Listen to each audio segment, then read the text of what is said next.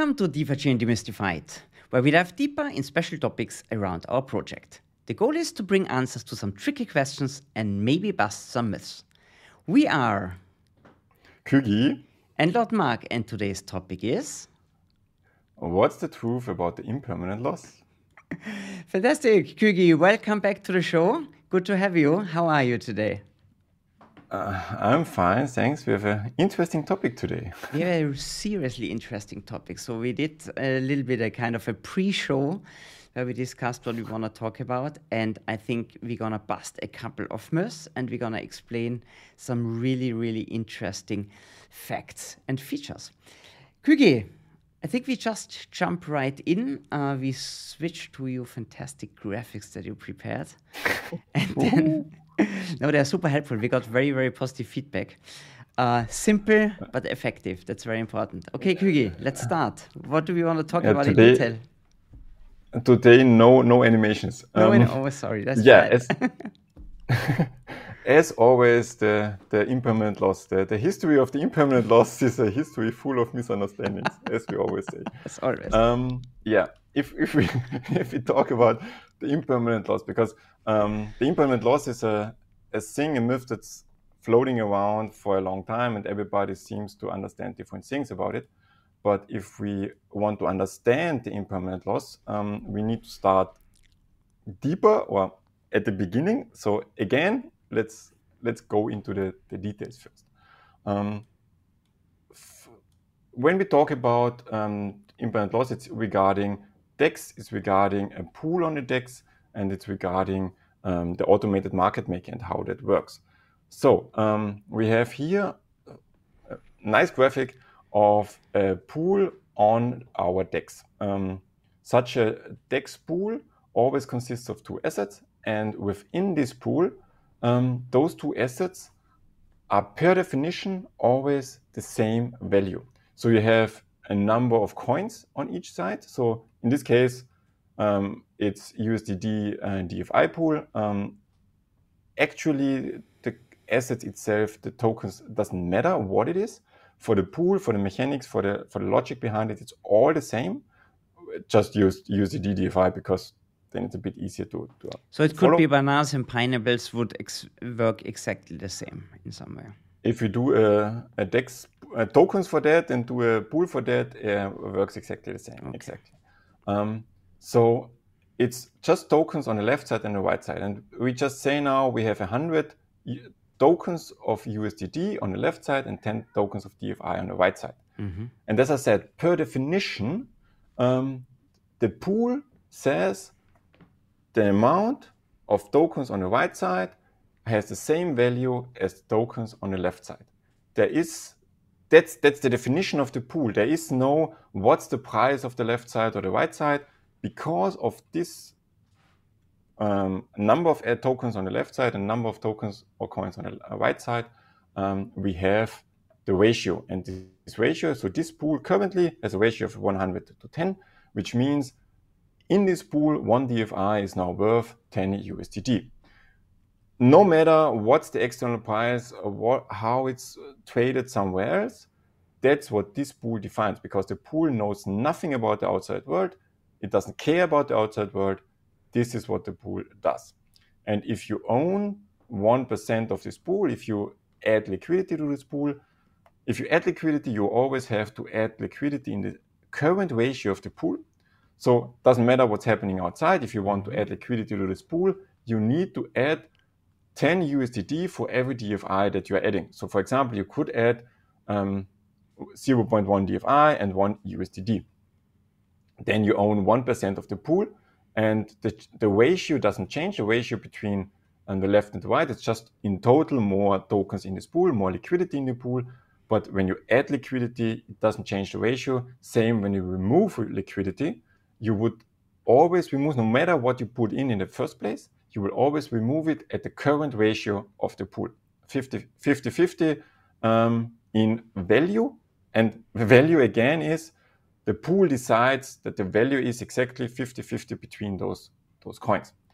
So that's how the pool itself works, how the tokens are. The only thing that changes this ratio within the pool is a swap. So let's look at the swap. Let's say someone decides to put in one DFI and wants to swap DFI for USDT. So on the one side, we put in DFI, one DFI, and now we want to know how much USDT will we get out for this one DFI. And here comes the math. Today we have math. It's simple, but that's the fundamental formula for every automated market maker, basically. Because when you talk about automated market maker, it means exactly this mechanism that we say a market maker is someone who makes a market, who provides liquidity to people who want to swap. And the automated market maker is exactly this pool that we say we have a liquidity in the pool. And there is some logic behind that if you swap in, put in one DFI, you get a price in USDT out. But that means, Küge, sorry to interrupt, this automated market maker is not a super complicated whatever in the background. It's a simple formula. So it's very transparent. It's not a black box. Everybody knows, everybody can see exactly how the pool works, right? Exactly. The automated market maker is just this ratio of assets in the pool. And the formula is pretty simple. It's just like the number of tokens on the one side multiplied by the number of tokens on the right side needs to be constant. So my reserve in DFI times my reserve in USDT is a constant number. And this constant number, it's different constant number for each pool. But within this pool, this constant number is not changing. And especially not changing by a swap. So if you add liquidity to the pool, you add it on both sides, the ratio stays the same. But through the swap, you don't change that number. So now you have 10 DFI in, you have 100 USDT in, 10 times 100 is 1,000. And now the question is, when we add one DFI, what will happen? A bit more errors, a bit more stuff. But afterwards, after we swapped, we will have the number of DFI that we had before, plus the one DFI that we put in. And this new reserve in DFI times the resulting reserve in USDT, so our reserve what we had before minus the output, needs to be the same constant. We know 10 plus 1, we can do that, is 11. 11 times something needs still to be 1,000. So we know that this 1,000 can be calculated by, this number can be calculated by 1,000 divided by 11. Okay. Unfortunately, it's not a nice number, but okay, so we know afterwards there will be 90.90, and actually it's 90.90, USDT in the pool, which means from 100 to 90.90, we get 9.09090909 USDT out. And that's it. That's how the automated market maker works. That's how a swap works. That's the logic behind it. There is nothing more to it. But there's a lot of implications. And first, just one thing that we don't miss it, because all these calculations is now without any fees. Just that we once mentioned it, if you have fees, the logic is still the same. It's just when you put in something, first you get taken the commission that reduces your input into the swap. If there's a fee on one of the sides, an in fee or out fee, this gets taken from your input. So you pay the fee, then you do the swap, and then you get the out fee. And from the out fee, from the result that you get out of the swap, the out fee is reduced or taken from the result, and then you get a reduced result. So that reduces your outcome, but the logic, the calculations within the swap are the same. Okay, so that means, to sum it up, the ingoing fees impact the value that goes into the pool, and then there are fees that impact the outcome at the end. But the calculation is the same, isn't affected by any fees at all. It's just little. Exactly. Okay. The swap itself is the same. It's just as it says, in fee is the fee that's on the inside, on the move in. Out fee is the fee on the move out. And now we say, okay, this is the changed pool. We had first 100 to 10. We had this formula, and now we have 90.90 on the USDT side and 11 on the DFI side. And again, now the pool says per definition 90.90 USDT are worth the same amount, has the same value as 11 DFI. And therefore, if we divide that, we see now this pool defines one DFI is worth 8.26 USDT. And that's how the pool changed. Mm-hmm. One important thing to note here is that we had a price of 10 USDT per DFI.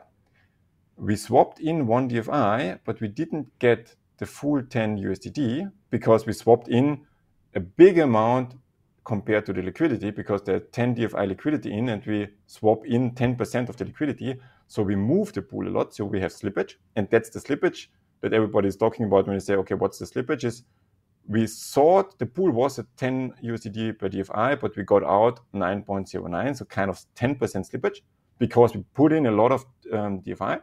It's just, it's not exactly 10%, and it's just, that's random. That's, it's not always if you put in 10% of liquidity that you get a 10% slippage. The less ratio you put in, the less slippage you have, and it's going kind of exponentially. So if you get huge, if you put in like 10 DFI, you would have more than that slippage, or it's not linear, the slippage. Short question. So that you mentioned slippage now. On the Light wallet, I can set something that is called slippage, but that's what I set there is not really the slippage, right? What I can set in Light wallet is more the max price. These are slightly different things. That's the slippage. It is kind of the slippage, because when you think about it, I put in one DFI, then I get from this one DFI, I get taken commission, I get taken in fee, then I have the swap. This might change the price, therefore I get less out, and I get taken the commission out. The max price that's underneath, it's the max price, which also defines the max slippage, because when I say I want to swap one DFI and I want to get out minimum 9.5 USDT, I would need to set the max price. The max price wouldn't be one. I always have to think about if I divide it, I have to do one divided by 9.5 or the other way, what's the price? But it would be a 1 divided by 9.5, the max price.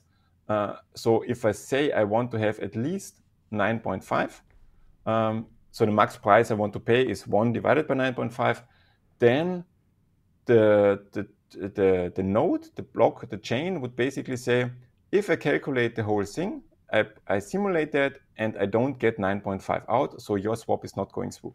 Okay. Because you said you want at least that amount, or you want to pay maximum that price, so it's that. The Light wallet, if you put in a max slippage on a Light wallet, it just calculates from the current. So it would say, when I say I want a max 10% slippage, I think it's basically, it takes the current ratio of the pool, applies this 10%, and takes this number then for the max price. So it's basically the same thing, just that you put it in a slippage and not have to calculate a max price manually. Okay. And that's on the final price after fees and everything. So if there's a high fee, if there's a high commission or anything, you need to put in a big slippage. If you say we have 10% fee, 20% fee, commission or whatever, you need to have at least that amount of slippage allowed, because the slippage is really on the what you get in compared to what you get out, or what you get out compared to the current ratio of the price. So I hope that answers that. But what I wanted to mention here is we have a 10 USDT ratio in the beginning. We get out 9.09, but we move the pool to 8.26. So basically, I mean, it's similar if you think about it as if you trade on a central exchange or on a normal exchange with an order book, and you pretend, because the automated market maker is basically filling the order book, if you compare it to an order book, filling it constantly with a constant liquidity up and down. And if you now do a big market order, you buy on each step in the order book, you buy that.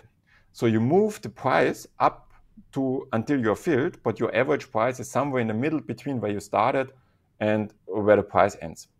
And that's the same here.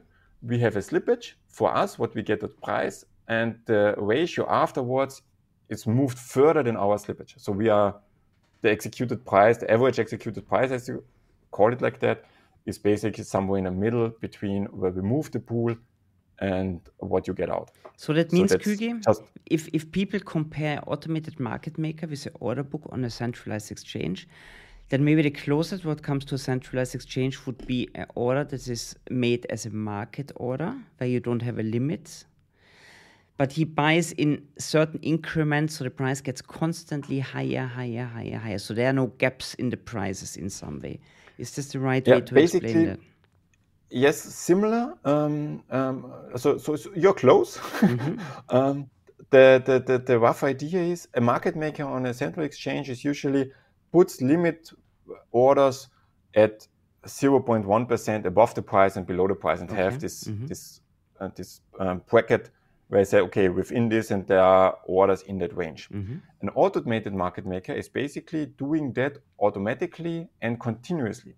So you have your price, and on the minimum, if you would compare it on a minimum price change, so every 0.0001 cent, you have a limit order. The automated market maker puts everywhere a limit order. So your order book that would just go straight up in a constant line with this limit and down. So you have this liquidity where you say every step you have a limit order that you can fill. And you as a participant can't take a limit order. You can only do market orders, because you can only say, I want to buy now one, or I want to sell now one DFI and give me the USDD that I get. So it takes all these orders that are there, fills them, and the automated market maker basically immediately fills the gap below again continuously with orders at every little price tick. And so that's basically what they that. Therefore, you always have what we always say. You always have the same liquidity on every time, no matter when you look at it. You have the same liquidity in both directions, and it's always the full liquidity. And the price only moves if you swap.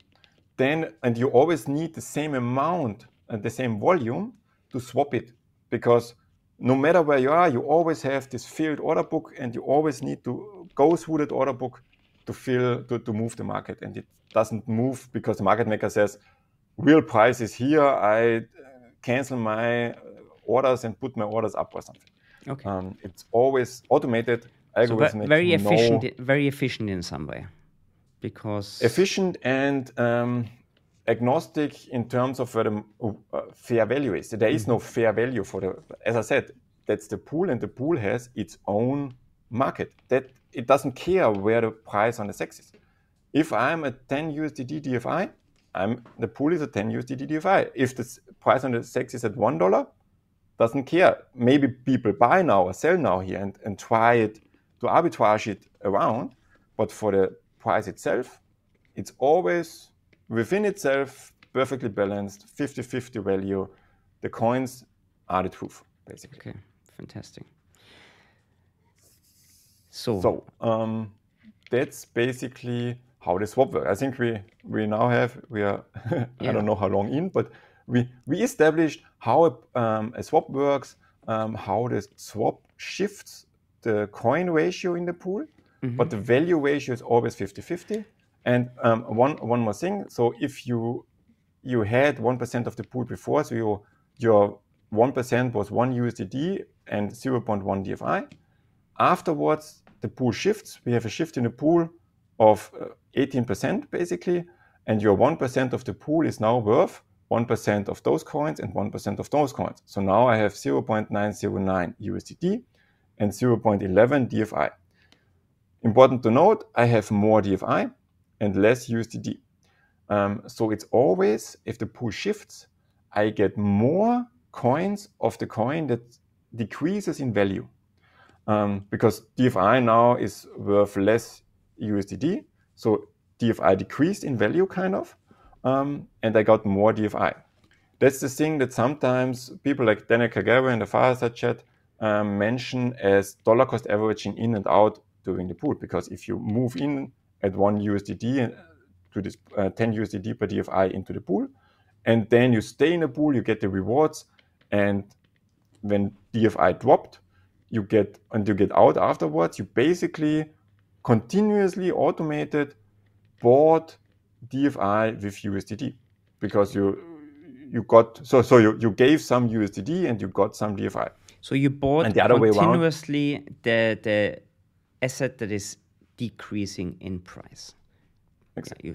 Because you are the automated market maker that continuously sets Mm-hmm, the orders. mm-hmm, mm-hmm. And if it goes the other direction, it's the same. If it goes up, if we started here and the price shifts up, we sell the asset that's increasing. So we would have sold, kind of, if you say it like that, 0.01 DFI and got USDT for it. So you dollar cost average in or out, if you want to see it like that in an automated way. Okay, I think we can bust some myths here, right? Because there are some people out there that say if you pair DFI with a stablecoin, this is a bad idea. No, it's not a bad idea. It could be a strategy where you really dollar cost average in or dollar cost average out. So it's not bad. It really depends on your investment strategy. Correct? Exactly. But I would go to the investment strategy after we answered our question about what is the impermanent loss, because we didn't even talk about impermanent loss. Sorry, I was jumping the gun here. Okay, I didn't want to take that away. Good. Then let's go there. Let's go to the impermanent loss. So we have now these two states of the pool, where we said before we are in this state and now we are in this state. Pool shifted, the ratio in the pool shifted. What's the impermanent loss? So we have this down, and there are two sides of the loss. Let's not call it impermanent for now, so just a loss, because the pool shifted, so I have a loss. And I have two ways that I can look at it. The first way is in coins. If I look at it in coins, first I had 1 USDT plus 0.1 DFI. Afterwards, I have 0.909 USDT and 0.11 DFI. But this additional 0.01 DFI that I got is only worth 0.0826 based on this ratio USDT now, which is less than the 0.09 USDT that I'm missing, because I'm missing here 0.09 USDT, which means in pure coins calculated, I lost 0.42%. It's also a bit the relation here. The whole pool moved by 18%. The ratio shifted by 18%, and I had an impermanent loss of 0.42%. So a bit to get the relation. And that's one side of this loss if you just think about coins. If you think about value, and that's something where most of the people think about when they talk about impermanent loss, it's what's my dollar value of those coins. And here we can't look at that just from the pool side, because the coins is just a pool. We don't need to know anything from the outside. In dollar value, I need a bit of a what is each side worth, because there is no dollar in here. So for simplicity, let's say 1 USDT stays at $1, exactly $1, and we do that. Then we had at the beginning 1 USDT is $1 plus 0.1 times $10, because of this ratio we know what it's worth is $2. Also important to note, the value of my whole share is exactly twice the value of one side of the share. As we said, the value of both coins, of both sides, is exactly the same. That's the definition of the pool. So we have $2 in the beginning value, and we moved that to $0.09 because we have USDT, plus 0.11 DFI times the 826. So I have now 1.818, again, twice that number, dollar value in my pool. So I have a loss here, but that's not the loss we are talking about, because the loss we are talking about is the loss compared to if I held the coins. Because if I didn't go into the pool, I just held my 1 USDT and 0.1 DFI in my wallet, I would still have $1 for the 1 USDT, and my 0.1 DFI would be worth 8.26 now, because that's the new ratio.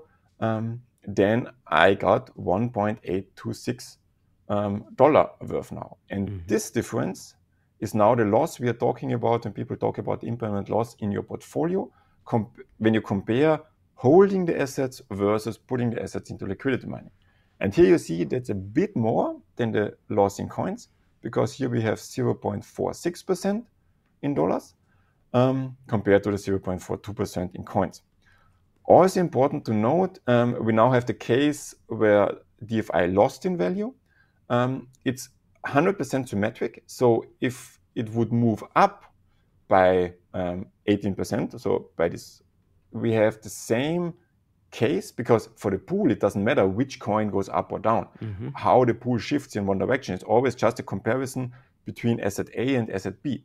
That's why within the DEX, if you look at the full node and what you get from the chain, it's always an asset A, asset B, and it's just a comparison what's asset A worth in asset B and what's asset B worth in asset A.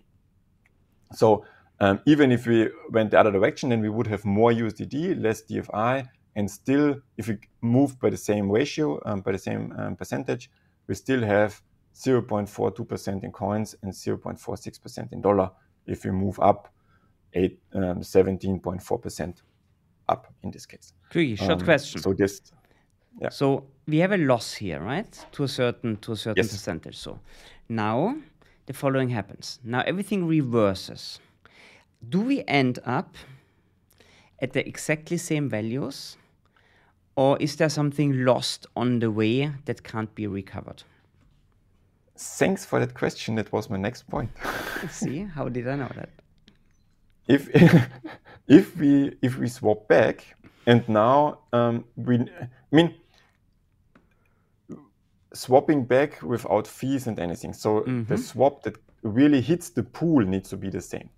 If we now say, because we got 9.9 USDT out, if someone puts back in the 0.09 USDT, exactly those 0.09 USDT in, we now have 100 USDT in here, because this plus the 0.909 is 100, so we are back at 100, which also means, based on our formula that we had before, 1 times the other is the same constant, means we will get 1 DFI out. Wow. Because first it was 11, we need to be the same ratio. So if we come back to exactly the same ratio, there is no impermanent, there is no loss, because we're back at the same ratio. It's still the same in there. So if it just fluctuates around the price, it's actually not losing anything, because it's just shifting the ratio back and forth, and afterwards we're back at the same state where we were before. Nothing changed. Okay. Pretty straightforward. No pretty problem simple. here. Yes. Cool. So why is it if now we go called back, this? Nothing happens. Okay, so that's the reason why it's called impermanent loss, as it seems, because it's exactly. That's why people call it the impermanent loss, because as long as you stay in the pool, it's impermanent. You don't lose. You lose on paper. If you would go out now, you would make the impermanent loss permanent, and then you take the loss. If you stay in the pool and the pool shifts back, it's impermanent, because it's back to where it was before. So that's why it's usually called impermanent loss, because it's not a continuous loss. And that's also one important thing. If you are a liquidity provider, you put in liquidity and you therefore take the risk. On the one hand, you lock your capital. On the other hand, you take the risk of this loss. And for this, taking the risk and providing the liquidity, you are rewarded with the rewards and the commission. So you get something out of it. But there is a kind of imbalance between the perceived value of those, because the rewards are paid and commission are paid by every block. You continuously get the rewards. They accumulate over time. But after a certain time, when you go out, you suddenly have a loss. You suddenly really get or feel your loss that you have here, this 0.46%. You get that at once when you go out of the pool. So sometimes people are like, oh no, I closed my liquidity pool and now I have less USDD than I had before. Than I had before compared to when I moved into the pool. And forget that during the whole time, you added a lot of rewards because you accumulated rewards over time in your wallet. So that's something important to note here and to not forget that the rewards are paid continuously and the loss basically happens when you really realize it at the end. And realizing is leaving forget the pool. That. Okay. If you leave the pool, you feel the loss, but don't forget that you got a lot of rewards before that, because otherwise. Very, very good point. So it means in the moment when you leave the pool, the impermanent loss becomes permanent. But then you have to offset the rewards that you earned before against this impermanent loss. And this is most likely, correct me if I'm wrong, the reason why there are rewards, kind of to offset your risk as a liquidity provider. Is this... Exactly. Would you That's exactly why we have rewards, because as a liquidity provider, you need some incentive to do that. You need some reason why you provide that liquidity and risk the loss. Because otherwise, why would anybody do that and risk the loss if there is no reward? There's the rewards and there's the commission. The question is always how big is the reward? The commissions are always there. The rewards are slowly going down. But you also need to consider the loss of an impermanent loss compared to what the reward is. Even if you are at a 10% per APR compared to a 0.46% loss, it's something. And there we come to the strategies that you had before, where it's important to understand that you get a loss, important to understand that you risk a loss, important to understand how big this loss can be, because it's far less than people think. If the pool shifts and the DFI moves, so in this case, one asset moves by 100% compared to the other asset, the impermanent the loss is about 5%. So compared to the 100% move, that's not that big. But it is there. You need to know and you need to understand that it's there and that it's happening. The other thing is, you need to have an understanding of what pool you get into. Because that's the reason why people love the stablecoin pools. Because if you are in a stablecoin pool, there is a really, really low chance that this moves by 100%. Usually the stablecoin pools fluctuate over time around the same price.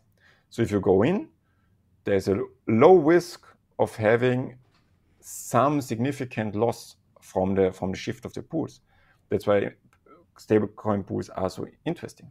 If you have a pool with one extremely volatile asset like DFI and against a stablecoin, you risk a stronger move and therefore a stronger shift in the pool and therefore a stronger loss. If you, for example, go into a pool like DFI BTC, you expect some shifts. We see shifts. But if the whole market pumps, it's more likely that DFI pumps 1,000% compared to USDD than that DFI pumps 1,000% against BTC. Just because when the whole market pumps, both will go up, they might move. But that's all basically your investment strategy, what you want to do. And for me, that's the beauty of DeFiChain, where we say, okay, depending on what you expect from the market, there is a good strategy possible on the market. So let's say, like Daniel Kagara does it, that is when I'm expecting a sideways market or a down market, I go into the USDD DFI pool, because then I get rewards, I get cash flow during a side market or down market. If it's a down market, I even dollar cost average into DFI. So once I say, oh, now the bottom is probably in, I go out of the pool. I have more DFI than I had before. So I basically bought more.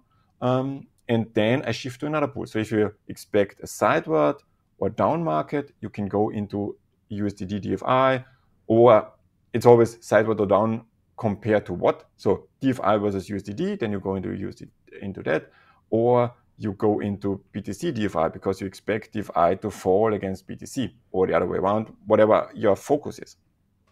If you think DFI will pump like crazy in the next month or 2 months or half a year, like do a 10x, do a 1000%, then it's probably not smart to go into the USDD DFI pool because you risk a strong loss and you dollar cost average out of your DFI doing this pump. Then you either go into a DFI BTC because you expect the whole market to pump, or if you think, no, that's just DFI. DFI has a great use case. We have the meta chain coming up, so DFI will explode compared to any other coin. I don't want any exposure in any other coin. I want only the DFI exposure. Then you just take your DFI, put it into a vault. Your DFI are safe. No loss on the DFI whatsoever, no change in the tokens whatsoever. You take the DFI into the vault, mint your token, mint DUSD and a stable D token, SPY for example, put those two into a loan, into a liquidity mining, and let it work there. There you have the risk of an impermanent loss or a loss in the D tokens. So you have a shift there that you need to offset afterwards, but you get the rewards, you get the commission, and this shift is far less than your 1000% bump from DFI. If you have a 1000% bump from DFI, you have a strong loss. You would have a strong impermanent loss if you are in the pool. If SPY moves 30% on the year, yes, and then you have a 0.5% loss. Now we're gonna have everybody following this strategy. 100%, you're gonna see everybody's going in there.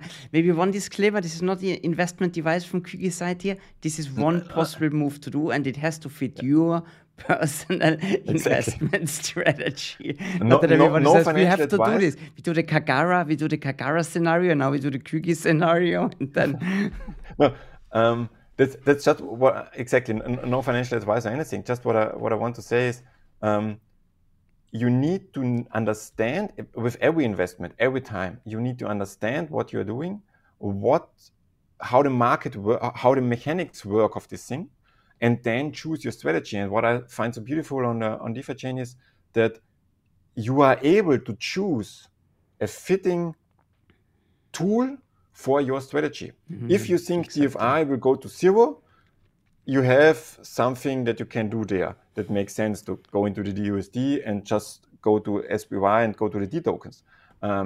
If you think it will be flat over the next time against USDD, you have something that's most profitable for you. Mm-hmm. If you think it will be flat against BTC, but I don't know where BTC DFI moves, that's what people did in the last weeks, where we said, okay, maybe the whole market may go down, the whole market may go up, but BTC DFI might stay relatively flat.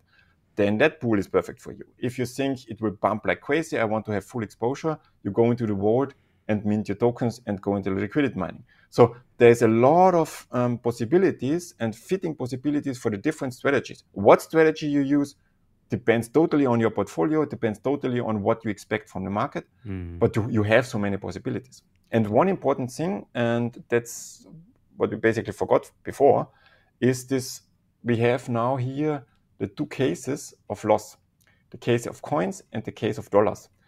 And what case affects you when, or what's the thing that's important for you? Mm-hmm. So if you are in a case that you bought the DFI, that you bought the USDD, so you have it in your account, in your wallet, then this case affects you, because then it matters for you how your portfolio would have performed compared to in the liquidity mining or without liquidity mining. So your impermanent loss in dollars is your loss in dollars is what's interesting.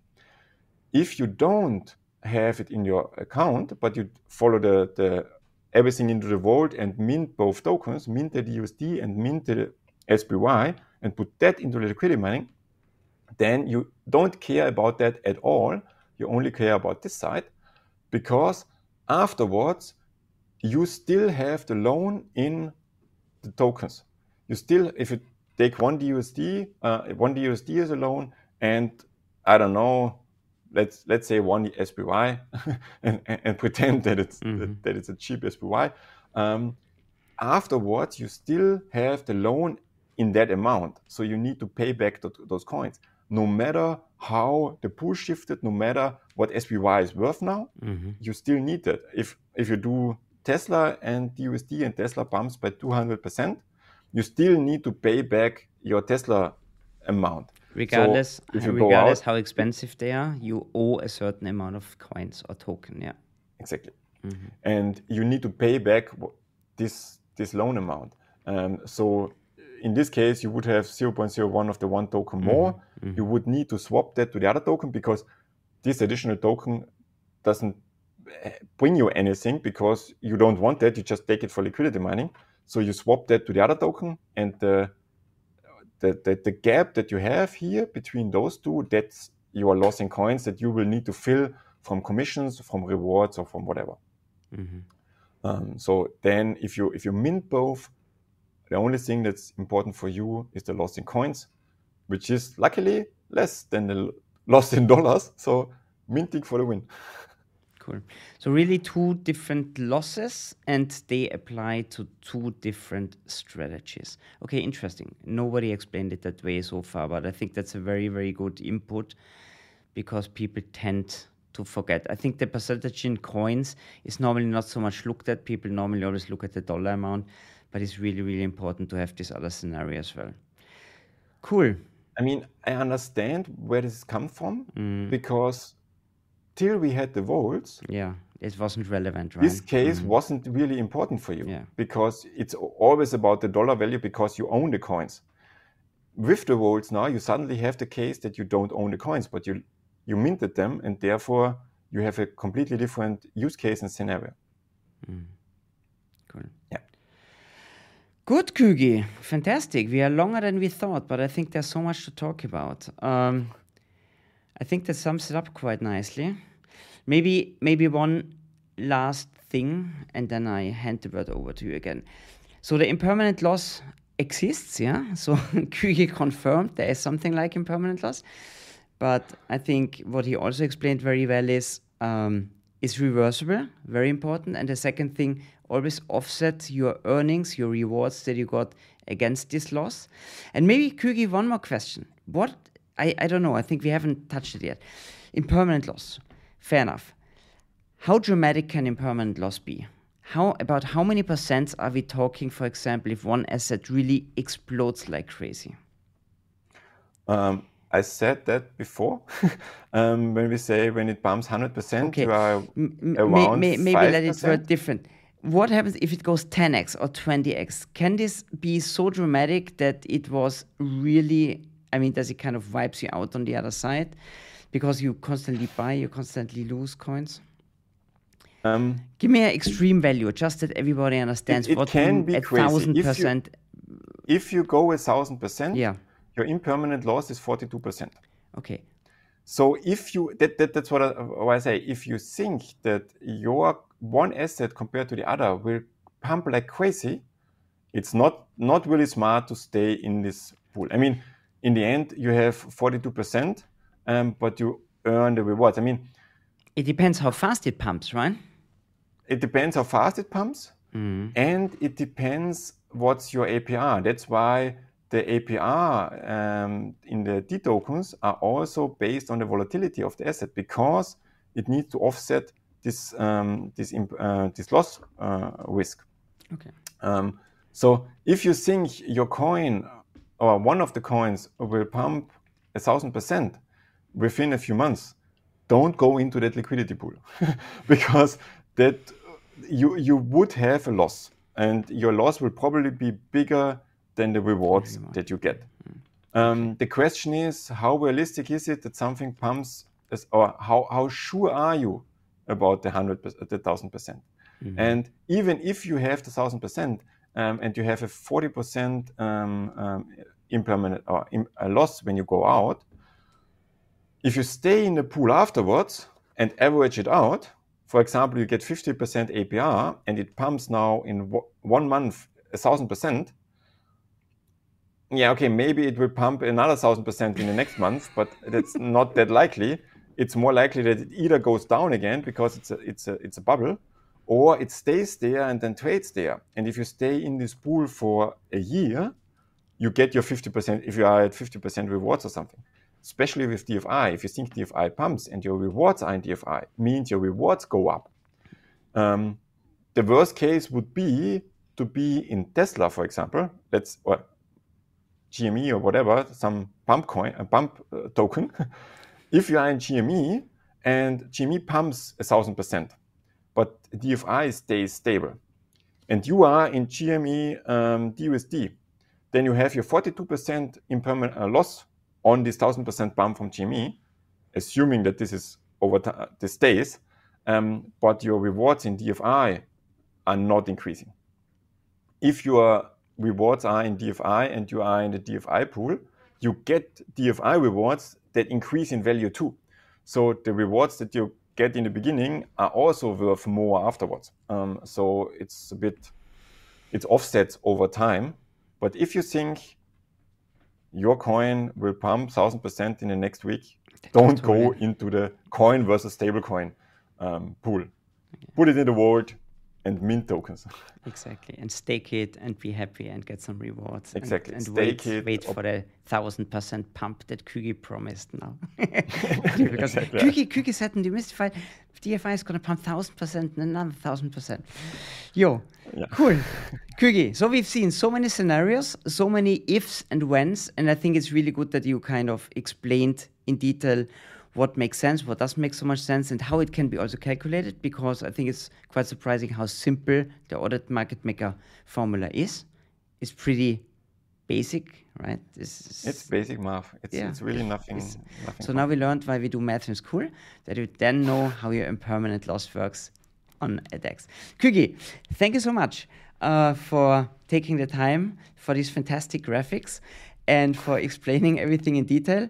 Thanks everybody out there for watching. I hope that was helpful. Leave us a comment, send Kügi a nice message if you like what you've seen, and also come back with feedback, what you want to hear next. What can Kügi explain? I think he's doing an absolutely fantastic job here. And yeah, our idea is just to shed some light on some myths and maybe even bust some. Thank you so much for watching, and see you the next time when we demystify DeFiChain again. Thank you and bye-bye.